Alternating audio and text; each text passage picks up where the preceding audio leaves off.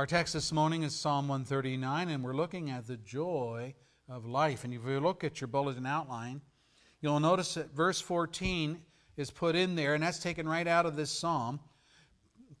David says that he rejoices in the fact that he is fearfully and wonderfully made.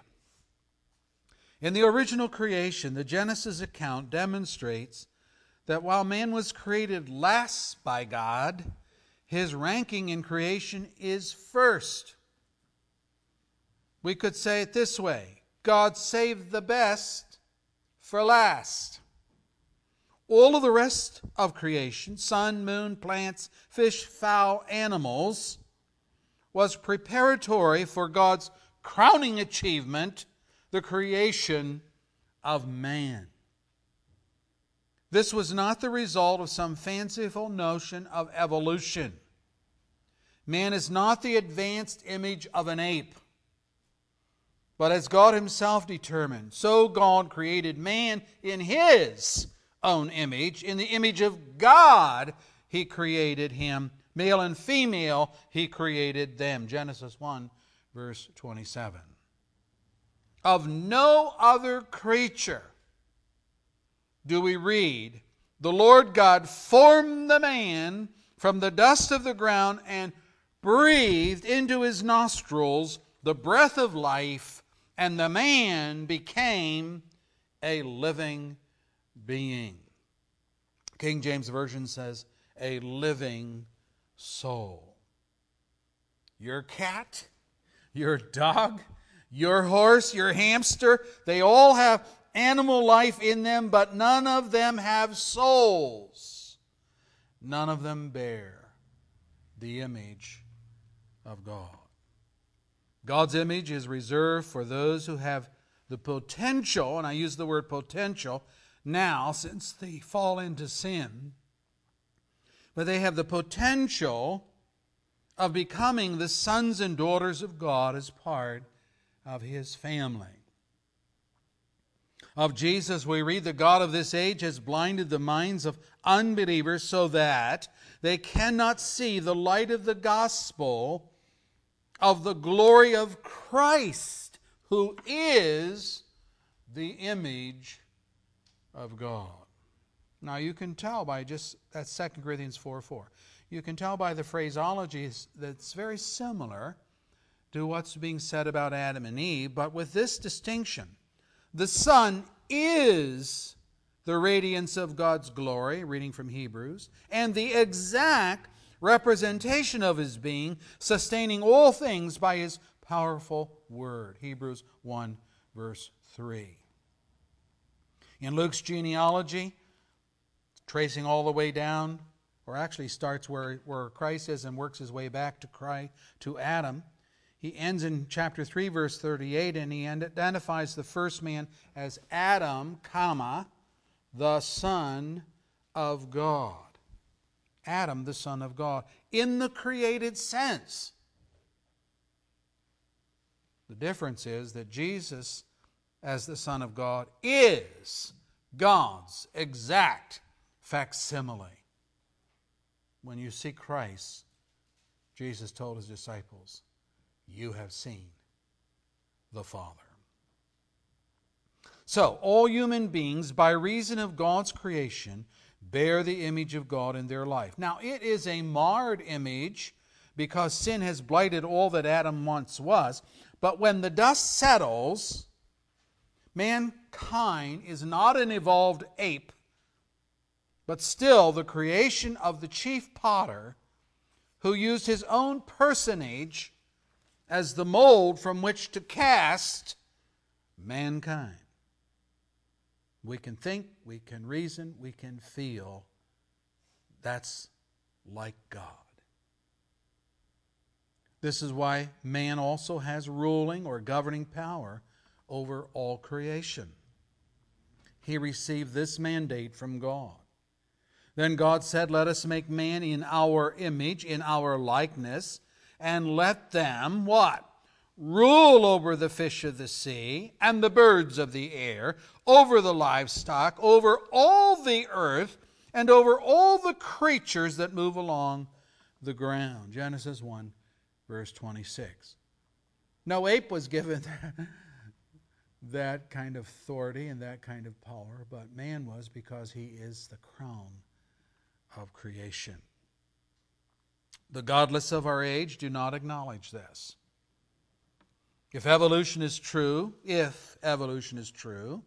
then all the other forms of life have their rights as well as us. And in many cases, according to the EPA, the Environmental Protection Agency, their rights are above us. So if a hydroelectric dam built on a canyon river is going to disturb the mating habits of an obscure species of fish, the project is likely to be killed in deference to the fish, despite the benefit of electricity to hundreds of thousands of human beings. What would be the sane thing to do? Relocate the fish and build the dam.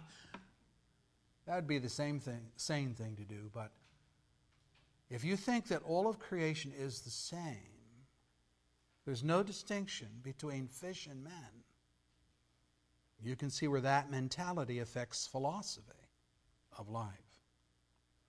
And many of the ills that the government and academia foster upon us as human beings is rooted in the denial that mankind is the crowning creation of God in His own image. So human life then becomes cheap and expendable and worth no more than the dead possum out here on the roadkill of the highway. Just think about the subject of abortion for a moment, just a moment. If the baby is just animal life, right? No different. Then it's expendable. Like cattle and chickens and pigs that we kill to feed our bodies. And people kill babies to feed their selfishness, to foster independence, and as a denial of personal responsibility. It's just an animal, a protoplasm. No distinction. Brethren, as kindly as I can say it, human life is special. It's special. It carries in it the genius of God. The psalmist says it, I praise you because I am fearfully and wonderfully made. Your works are wonderful, and I know that full well. Verse 14. But do you know that?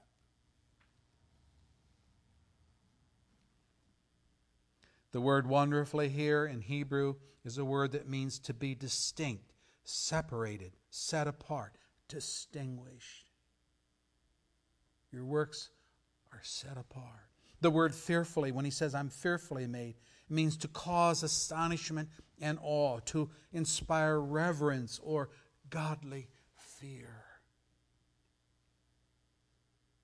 We know now that every individual on earth has a unique DNA.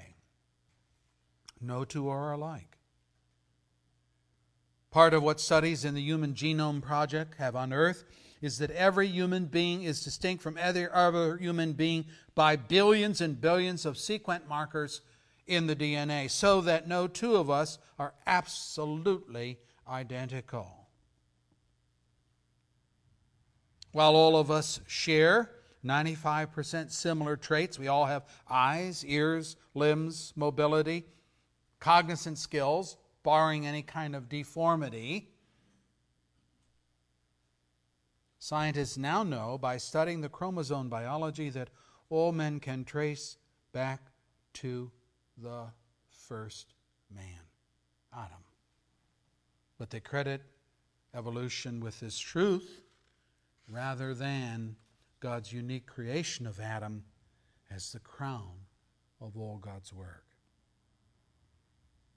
Interesting to find that the psalmist, without a microscope to his name, without the latest in scientific apparatus, nonetheless came to the truth when he said to God, you created my innermost being. You knit me together in my mother's womb. Verse 13. Do you know how special it is just to know that? Just to know that. God as creator and mankind as his creation is the basis for human existence and human life and living. The acknowledgement of this truth is rare in our society. Even people who say, I believe in God, don't believe in creation. They don't believe in the Creator. Their concept of God is non-biblical. Secondly, the acknowledgement of God as Creator forms the framework for reconciliation. Also explains the estrangement, but then forms the framework for reconciliation. What do we hear from people who disown and disallow God as their Creator? You ever thought about that? How do people talk? How do they think? People who do not acknowledge God as Creator. Well, to put it in a word, any distinction between Creator and creature is blurred by such people. The image bearer of God, namely man, begins to think of himself as equal to God, or worse, superior to God. You lose the concept of Creator and you as creature, this way, and we start to begin to think this way, and God forbid, this way, with man on top and God subject to him. Say, well, I don't know about that. Well, let me give you some examples from the Bible. King Nebuchadnezzar of the Old Testament was, like King Herod of the New Testament time, a great builder. A list of the 7 wonders of the ancient world include the following. Now, some of these you will not recognize, and most of them no longer exist, but I'll give them to you anyway. The Great Pyramid of Giza in Egypt, built 2500 BC. Yeah, that's still around. You can still go visit that. You can still tour that. The statue of Zeus at Olympia, no longer around, was built out of ivory and gold-plated bronze in Olympia, Greece, from which, you all get it, we have the reference to the Olympic Games. The Temple of Artemis at Ephesus, or Diana, depending on whether you're talking Greek or Roman name. You'll find that in Acts 19, verse 34, reference to that temple. One of the 7 wonders of the ancient world. The Mausoleum of Halicarnassus was a 4-sided grave crypt for a prominent Persian satrap named Mausolus, hence the name mausoleum that comes from him. That was built in 350 BC, was one of the 7 ancient wonders of the world. Number 4, Colossus of Rhodes. This was a giant replica of the Greek god Helios, Helio, sun god, okay? 100 feet tall on the island of Rhodes, built in 280 BC. One of the 7 wonders of the ancient world. Next, the Lighthouse of Alexandria, Egypt. It was at the harbor of Alexandria, 400 feet tall. Well, I think skyscrapers are 10 feet between floors or something like that, so you can figure out what's being said there. In the top of that lighthouse, they maintained a perpetual fire that could be seen by ships for 35 miles out into the Mediterranean. See, I didn't know they had lighthouses in the ancient world. Well, they had ships in the ancient world, and they had the same perils of coming into seaport cities and so forth. You have to avoid the rocks and all of that, the shoals. And so they built this tall lighthouse at Alexandria. And then lastly, and I only listed it lastly because to make the point, the Hanging Gardens of Babylon were one of the 7 wonders of the ancient world. This was a structure of tiered walls 400 feet high, containing rich botanical foliage that appeared to be suspended in space. When people would approach the city of Babylon, they would see all this foliage. And of course, it grew down over the walls, so you couldn't see the supporting structure. And it just looked like it was Here you are, you're coming out of the desert and you've got all this beautiful, gorgeous flowers, vines, trees, bushes, all of these things. And it just kind of looks like it's hanging there. So they called it the Hanging Gardens of Babylon. Nebuchadnezzar built this for his wife, who was from Persia and was missing all of the rich foliage that they had. So he imported all that and built it. Listen now to King Nebuchadnezzar's evaluation of his kingdom. We read 12 months later, that is 12 months after Daniel had interpreted the king's dream and had warned him to repent of his arrogance and to repent of his sin. 12 months later, as the king was walking on the roof of the royal palace of Babylon, he said, "Is not this the great Babylon I have built as the royal residence by my mighty power and for the glory of my majesty?"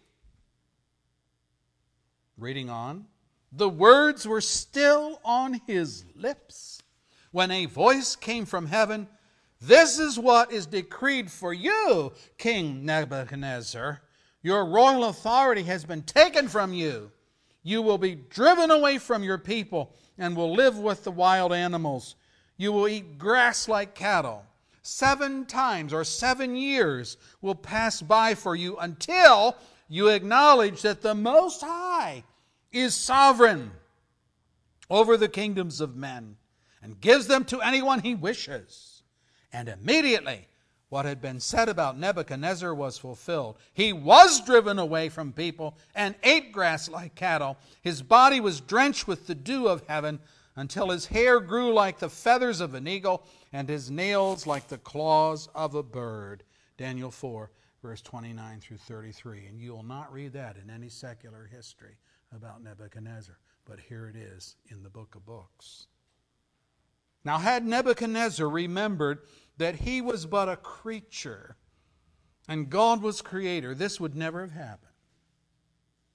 Well, God got the glory in the end, as he will with all men, by the way. Let me read it for you. "At the end of that time, I, Nebuchadnezzar, raised my eyes towards heaven, and my sanity was restored. And then I praised the Most High.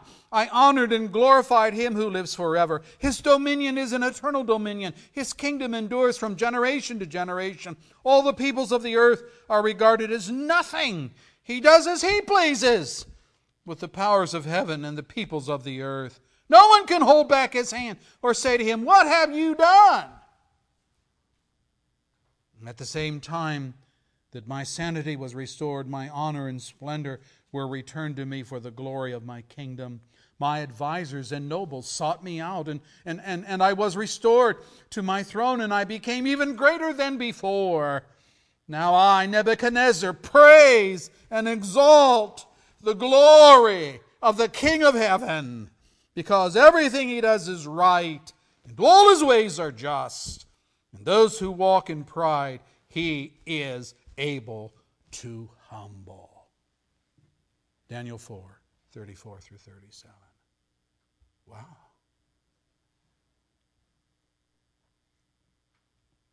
Here's a man whose kingship went to his head. Is this not Babylon the Great, which I have created by my might and for my majesty? Consider as another example Nebuchadnezzar's antitype, King Herod in the New Testament. I'm referring to King Herod Agrippa I, who was the grandson of Herod the Great, that Herod that slaughtered the babies of Bethlehem in an attempt to kill the Christ child. Well, Agrippa I was equally bloody, equally ruthless. He executed James, the brother of the Apostle John. He planned to do the same with Peter and imprisoned him for that purpose. But God snatched Peter from Herod's prison by sending an angelic missionary to free him on that night. And I pick up now at the narrative. After Herod had thoroughly made a search for him, that is Peter, he did not find him.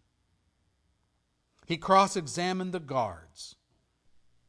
They didn't have any explanation, you'll remember. So what? He ordered that they be executed. That's what happened to guards, Roman guards. You let a prisoner escape, end of you. Or reading on. Then Herod went from Judea to Caesarea. He stayed there a while. He had been quarreling with the people of Tyre and Sidon. Those are two cities that are out on this little island off the shore in the Mediterranean. They now joined together and they sought an audience with him. Having secured the support of Blastus, a trusted personal servant of the king, they asked for peace because they depended on the king's country for their food supply. Well, yeah, they would. If you're an island, you got to import everything, right? So they said, enough's enough. Can we not have some peace? Can we have an audience with you? Reading on the appointed day, Herod, wearing his royal robes, Josephus the historian tells us that this was a special silver robe that he had constructed for the occasion, so it would glisten in the noonday sun. Wearing his royal robes, sat on his throne, and he delivered a public address to the people. And the people shouted, "This is the voice of a God, not of man." And immediately, because Herod did not give praise to God, an angel of the Lord struck him down, and he was eaten by worms and died. Acts 12, verses 19 through 23. Do you see what happened here with Nebuchadnezzar and later with Herod Agrippa? They were men who disowned the basic characteristic of their own existence, namely, that they were mere men, mere creatures of God, subject to God for all that they were and all that they had. And so long as people disown God as creator and try to eradicate their own station in life as creatures, there is no basis for reconciliation with God over their sin. They are in denial. I hope no one's in denial here this morning. By denial, I mean that they are self-deceived with a great deal of help from the evil one who doesn't want people to see God as creator and themselves as creatures. Keep them blind, keep them stupid. That is Satan's model. And Christ Jesus, God's Son, has come, as John wrote about him, saying, He was with God in the beginning. Through him all things were made, and without him nothing was made that has been made. In him was life, and that life was the light of men. The light shines in the darkness, but the darkness has not understood it. The true light that gives light to every man was coming into the world. John 1, verse 2 and following. Creator, creature, basis, reconciliation. Thirdly, we note creature madness and creature rebellion by disowning God. I could say it this way. It's not only people of power like King Nebuchadnezzar and King Herod who have problems of conceit and arrogance and a God complex that causes them to disown God or minimize his import. The unbelieving and wicked do this every day. They have a vested interest in doing this. I say a vested interest in doing this. Think of it. If God is, who the Bible declares him to be, good, righteous, holy, impeccable in his justice, taking up the cause of the widow, fighting on behalf of the orphan and the oppressed, not allowing the wicked to sin with impunity, if that's our God, then it becomes a matter of personal sanity, from their viewpoint, to disown God. If the God of the Bible does not exist, or if he is little more than the God of their own imagination, then there's no culpability for the evil that they dream up and do. That's why evolution fits so well into the scheme of the natural mind. Who are they accountable to in evolution? blob of slime down in the swamp? I'm accountable to you? I don't think so. I was talking to one woman about this very thing. She says, well, one thing I think about man, she says, we're at the top of the food chain. And by that she meant, I'm not accountable to anything below me. Yeah, but you're accountable to somebody above you. Let me give you some biblical examples of other forms of rebellion against God. We read that Jesus, the light from God, came into the world, but the Apostle John told us, the light shines in the darkness, but the darkness has not understood it. Now let me ask this question. Why has the darkness, or people in ignorance, not understood? Jesus gives the answer himself. It's the same chapter. Here's what he says. This is the verdict. Light has come into the world. He's talking about himself. Light has come into the world, but men love darkness instead of light because their deeds were evil. Everyone who does evil hates the light and will not come into the light for fear that his deeds will be exposed. John 3, verse 19 and 20. Of course, that's what light does, doesn't it? It illuminates, it exposes. So I'm asking this question. Is this ignorance innocent or willful? Surely it's the latter. It's willful. They could know God as Creator. They could know His Son as Savior. But to do so means exposure of sin. It means a call to repentance, which they are not about to do because they prefer their sin over righteousness. Now that's not passive. That's deliberate. It's deliberate, willful rebellion. They know the consequences of exposure to the light, and so they disown God, or they reduce Him to a God that they can live with. Let me read you some text. This is from Psalm 94.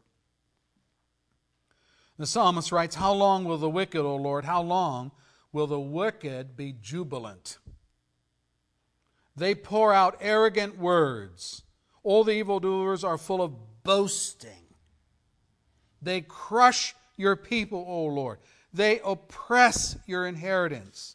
They slay the widow and the alien. They murder the fatherless. And they say, here it is, the Lord does not see.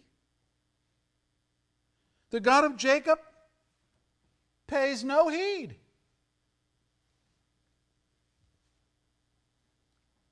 Then God picks up the narrative. Take heed, you senseless ones among the people, you fools. When will you become wise? Does he who implanted the ear not hear? What's he falling back on? Creation here. He who created the ear, doesn't the one who created the ear, doesn't he have hearing? He goes on. Does he who formed the eye not see? Does he who disciplines nations not punish? Does he who teaches man lack knowledge? The Lord knows the thoughts of a man, and He knows that those thoughts are futile. Psalm 94, verse 3 through 11. You see what's going on here. Evil people cannot have a God who is all-knowing, who is all-seeing, because that'll result in nightmares of terror and many sleepless nights. And so they simply postulate a God who does not see, or one who sees but pays no heed. He's unconcerned about the evil that men do to each other. It's of no interest to Him. Either way, they've eradicated God, reduced Him from what the Bible says that He is, made Him over to be their own idol. Consider a similar example with a slightly different twist. Solomon writes, when the sentence for a crime is not quickly carried out, the hearts of the people are filled with schemes to do wrong. Conclusion, although a wicked man commits 100 crimes and he still lives a long time, says Solomon, I know that it will go better with God-fearing men who are reverent before God. Yet because the wicked do not fear God, it will not go well with them. and their days will not lengthen like a shadow. Ecclesiastes 8, verse 11 through 13. It is almost axiomatic that the more evil people get away with, the more emboldened they are to commit more evil. And that's why they say things like, well, God doesn't see, God doesn't hear, God's not concerned. There's no thought of God in their thinking. They're saying something like we have already seen. I can have anything I want, and there are no consequences. God doesn't see, God doesn't care, and furthermore, here's the new element, God cannot do anything to stop me. He is powerless. He's like me. Here's their folly. They reason that delay in justice is the equivalent of no justice. And that translates to a weak and powerless God that I need not fear. I think that's one of the things that God does. The delay of justice makes people even more evil. And Paul in Romans 2, I think it is, talks about them storing up wrath for the day of wrath. God's very patient. Very patient. Even with the wicked. Lets them go on thinking what they want to think and then reaping the consequences. Now that brings us then to the believer's joy in God as Creator and the joy in life as one of God's creatures. Now let's firstly hear the joy in knowing that God knows us. This is a terror to the wicked, but it's a joy to us. And the psalmist says it. Unlike the wicked who deny that God knows them and their deeds and will do everything to soothe their conscience with the thought that God does not see, does not hear, listen to the psalmist. O Lord, you have searched me and you know me. You know when I sit, when I rise. You perceive my thoughts from afar. You discern my going out, my lying down. You are familiar with all my ways. Before a word is on my tongue, you know it completely, O Lord. You hem me in behind and before. You have laid your hand upon me. Such knowledge is too wonderful for me, too lofty for me to attain. Psalm 139, the first 6 verses. What a radical difference here. Observe that this is far more than God knowing about us, that we exist. Rather, God knows our activities at any given moment, when we sit, when we stand up. He knows what we are thinking. He knows our geographical location at any given moment, whether going out or lying down. In fact, He is familiar with all of our ways. Oh, there's more. He knows what we're going to say at any instant, even before the word is on our tongue. Brethren, I don't even know what I'm going to say sometimes.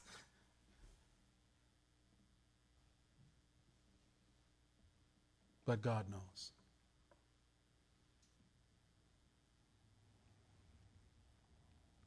Observe what the psalmist says of God. Verse 1.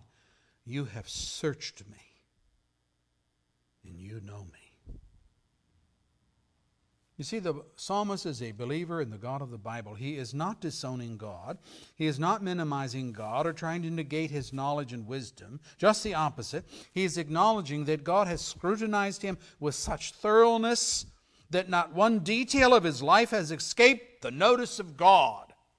Now, let me ask some questions. Is he frightened about this? Oh, God knows my thoughts. He knows my words before they...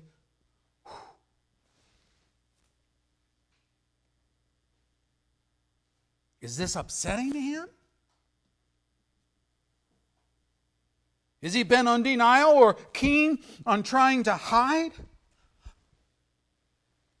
No, none of this. And yet, we read verse 6, Such knowledge is too wonderful for me, too lofty for me to attain. That's his reaction. What is this, brethren? This is worship. That's what this is. It's worship. It is joy in knowing that God knows him. He is pleased. He's at peace with this thought that he, as a creature of God, cannot attain to God's knowledge and lives and moves by God's supervision. That doesn't disturb him. That gives him peace and joy. Now, I could say it this way. He is content to have God be God without his permission and without any attempt to distract from who and what God is. He doesn't have to make excuses or tell lies to cover his sin. He knows. He takes delight in the exposure to the light of which Jesus spoke when he said, "Whoever lives by the truth comes into the light so that it may be seen plainly that what he has done has been done through God." John 3, verse 21. He knows he's not a self-made man.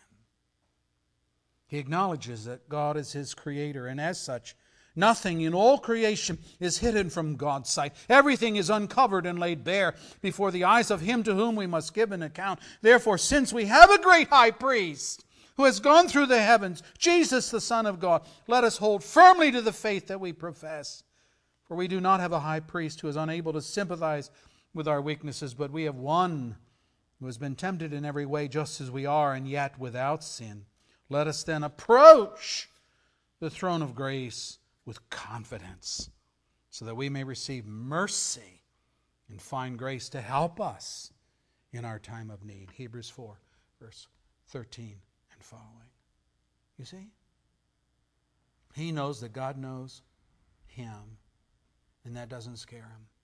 It doesn't frighten him. He knows that God knows about his sin, and that doesn't frighten him and scare him either, because he knows that God has provided a sacrifice for that sin in his Son, the Lord Jesus Christ, who the writer of Hebrews calls our great high priest, and invites us, let us come boldly before him, not in fear and trepidation, but boldly, because we're cleansed and forgiven in the blood of Christ. Now what's this? It is joy in God's omniscience, the fact that he knows all about it. It's unlike the wicked that says God doesn't know. God doesn't know what's going on. Secondly, the joy of God's ever-presence. The unbelievers try to hide from God because in their heart of hearts they know that God is holy and they are wicked. They know that God has promised to punish sin and will punish it, but they cannot bring themselves to contemplate an ever-present God whose rule and grasp on people is everywhere. Sin does that to people. The first sin did that to our first parents. What'd they do? They went and hid from God. And God came in the cool of the evening, walking in the garden, and said, "Adam, where are you?" Hear now the psalmist's joy. Where can I go from your spirit? Where can I flee from your presence? If I go up to the heavens, you're there. If I make my bed in the depths, you're there. If I rise on the wings of the dawn, and if I settle on the far side of the sea, even there your hand will guide me, and your right hand will hold me fast. If I say, well, surely the darkness will hide me, and the light become night around me, even the darkness will not be dark to you. The night will shine like the day, for darkness is as light to you. Psalm 139, verses 7 through 12. When I was a kid, I was scared of the dark. I just knew there were monsters lurking in that closet. As adults, we learn of other kinds of darkness. We learn of the darkness of a wicked world where it is not safe to walk the streets at night.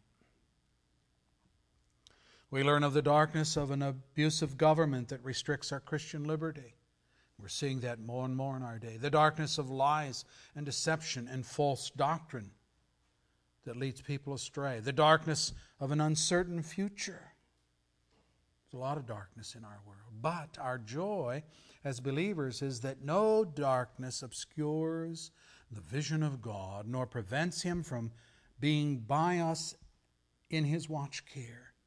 God cannot be banned from His creation.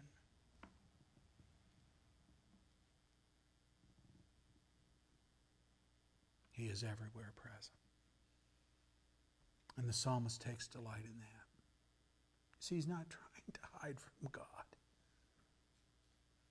He says, God, I'm glad you're right there. I'm glad you're right there with me.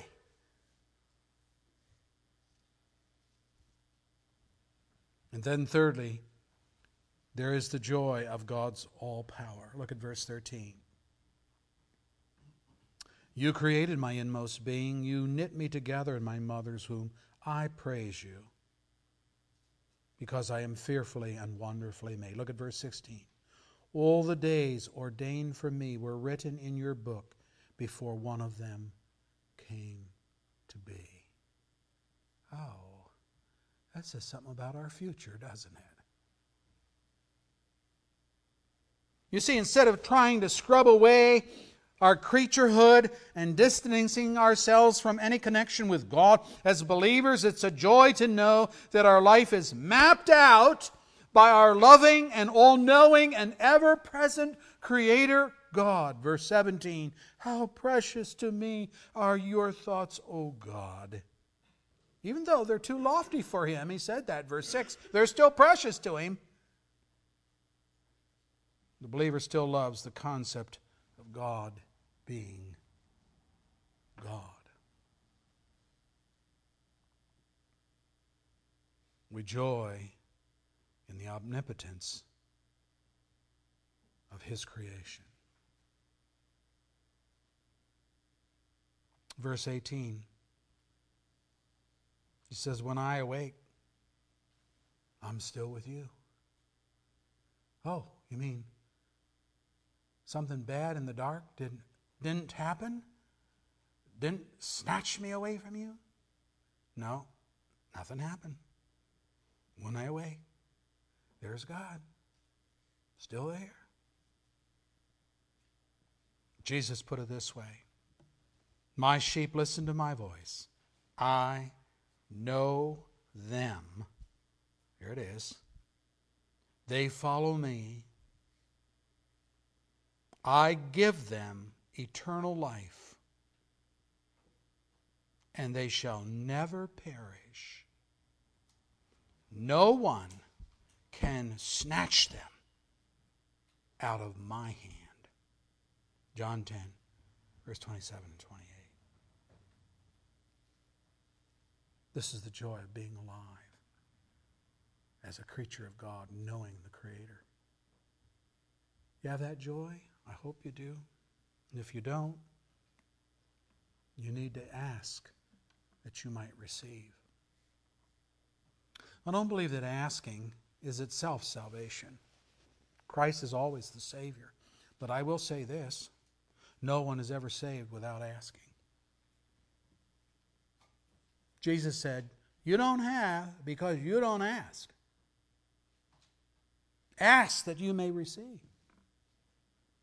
So if you're without Christ, if you're without the concepts that I've been teaching on this morning, that God is all-knowing, omniscient, that He is ever-present, omnipresent, that He is all-powerful, omnipotent. If you don't know these things about the Creator, then you're going to have a loftier view of yourself and a lesser view of God. And you won't know the great salvation that He's provided for us in Christ. But He's just a prayer away. You need to ask that you might receive. All of humanity will one day acknowledge these things about God. They won't be saying to Him, you don't see, you don't hear, you don't pay attention. They won't be doing any of that. They won't be speaking arrogant, boastful words. They'll be saying things like, rocks, hills, fall on me. Hide me from the presence of him who comes in judgment. I'd rather know the Creator as my Savior than the Creator as my judge and jury. Wouldn't you? Same person, different relationship. Ask that you may find. Our Lord, we thank you for your word. That there can be joy in life if we understand our position, if we understand that we're creatures made in the image of God. What a privilege that is, just to be made in the image of God, to be able to think and feel and make decisions. That we're not like the base animals of our society, of our earth. We're more important than a fish or a bug or some other critter. We're the crown of your creation because we bear your image. And you made us for your glory so that we might be rightly related to you and praise you and worship you. Adam did that for who knows how long before sin entered. But when sin entered, it was his pride and it's his arrogance that got him into trouble. And it was his willingness to deny his creaturehood and begin to think of himself as knowing and being like God. That'll never happen. Creatures cannot become more powerful, more knowing than their Creator. But men try. And they try because they're ignorant of who and what you are. It's a willful ignorance because your book has explained you for everyone who can read. And I pray, Lord, that you will bless us this morning with your enlightenment. We take joy in life as your creatures. See anew that our role and responsibility is to live in obedience to you and to direct others to the great joy that can be theirs if they're reconciled to God. Send forgiveness on that struggling heart. Grant an eradication of their sin.